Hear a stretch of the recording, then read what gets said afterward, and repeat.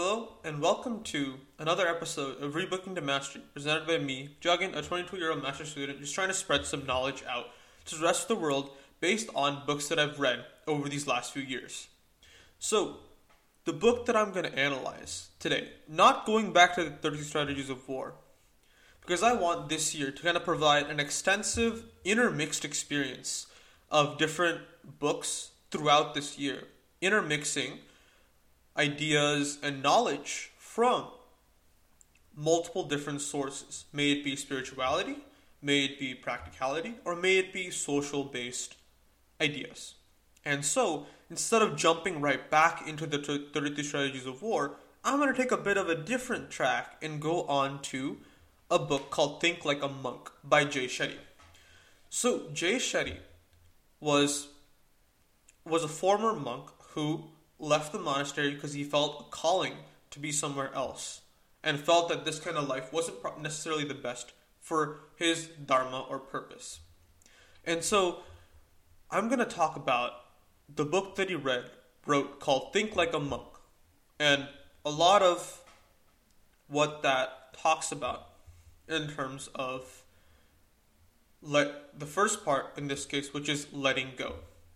And I think that this book provides a good balance to 33 Strategies of War and other books that I talk about, because it talks more about the lighter aspects of making yourself a better person every single day.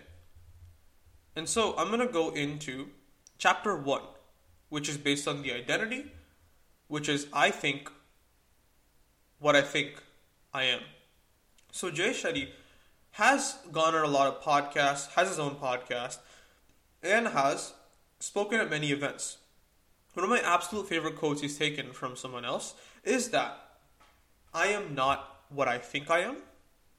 I am not what you think I am, but I am what I think you think I am. Let that sink in for a second.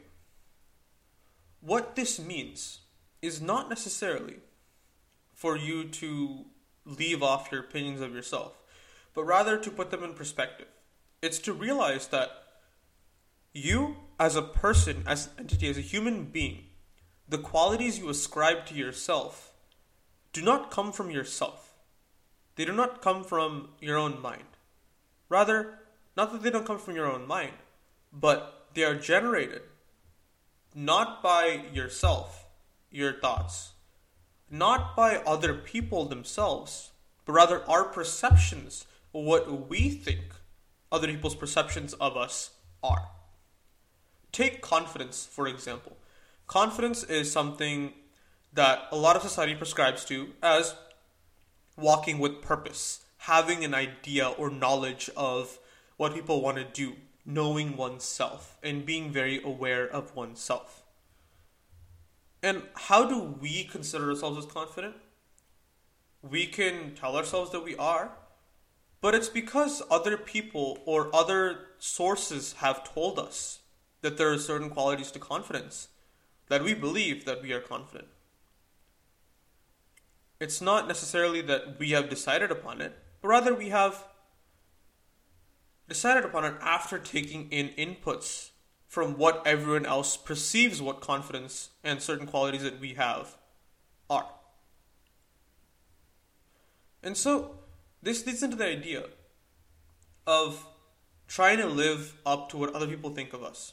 So, we live in a world of people-pleasing, in a world of low self-esteem, in a world of putting everyone else's interest above your own. And so the issue you run into when you do that is that by living for everyone else, you don't live the life that you want to. You don't live the life that you proceed or wish to. Living and pleasing everyone else then happens at the expense of your own values. Because in the end, it is far better, thousands of times better, to live your own destiny imperfectly, live your own dharma imperfectly, than living someone else's purpose, someone else's dharma, someone else's way of life with perfection. It is better to live the life that you have chosen for yourself than to live in an illusion of someone else's life. And one of the best ways you can find meaning in your life is by mastering your physical and mental desires. This sounds very much like cease every single thing that you may see as not the best thing for you. But it's not necessarily the case. It's finding and having mastery over it. And having mastery does not mean strict detachment or non-adherence whatsoever, complete abstinence. But it is conscious allowance, conscious indulgence, and an understanding of one's own mastery with said desires.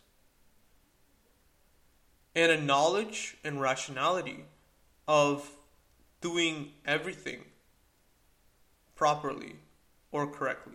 It isn't for you to live a life of asceticism and go off into the forest and meditate for 40 years, unless you choose to do that, which is your dharma or purpose, but rather an understanding and an awareness and acknowledgement of your physical and mental desires and a mastery over them to allow them, all in temperate moderation.